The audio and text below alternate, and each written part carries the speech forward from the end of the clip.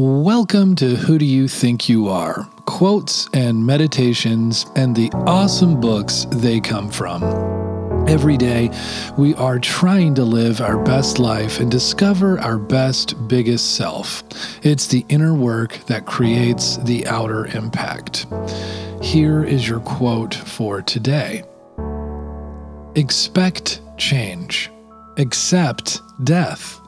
Enjoy life. As Marcus Aurelius explained, the brains that got you through the troubles you have had so far will get you through any troubles yet to come.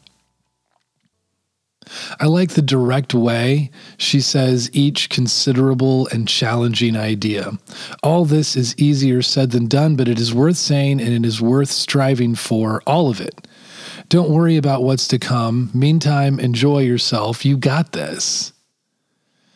Doubt, A History by Jennifer Michael Hecht is a powerful discourse on the concept of doubt. Many faith traditions speak of doubt, many in moderate forms suggesting a healthy faith depends on doubt, yet it is viewed as suspect when you have a dark night of the soul. In the tradition of grand sweeping histories such as From Dawn to Decadence, The Structure of Scientific Revolutions, and A History of God, Hecht champions doubt and questioning as one of the great and noble, if unheralded, intellectual traditions that distinguish the Western mind, especially from Socrates to Galileo and Darwin to Wittgenstein and Hawking.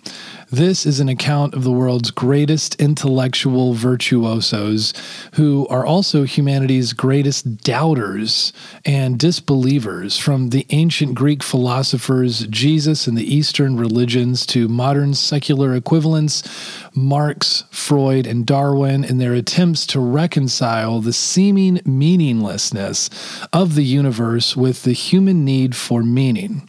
It looks at doubt both from within and external to belief. It examines the motives and believers and gives each its appropriate doubting due. Here are your questions for meditation today.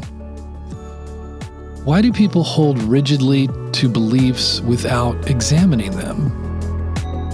Would you say that they are truly people of faith?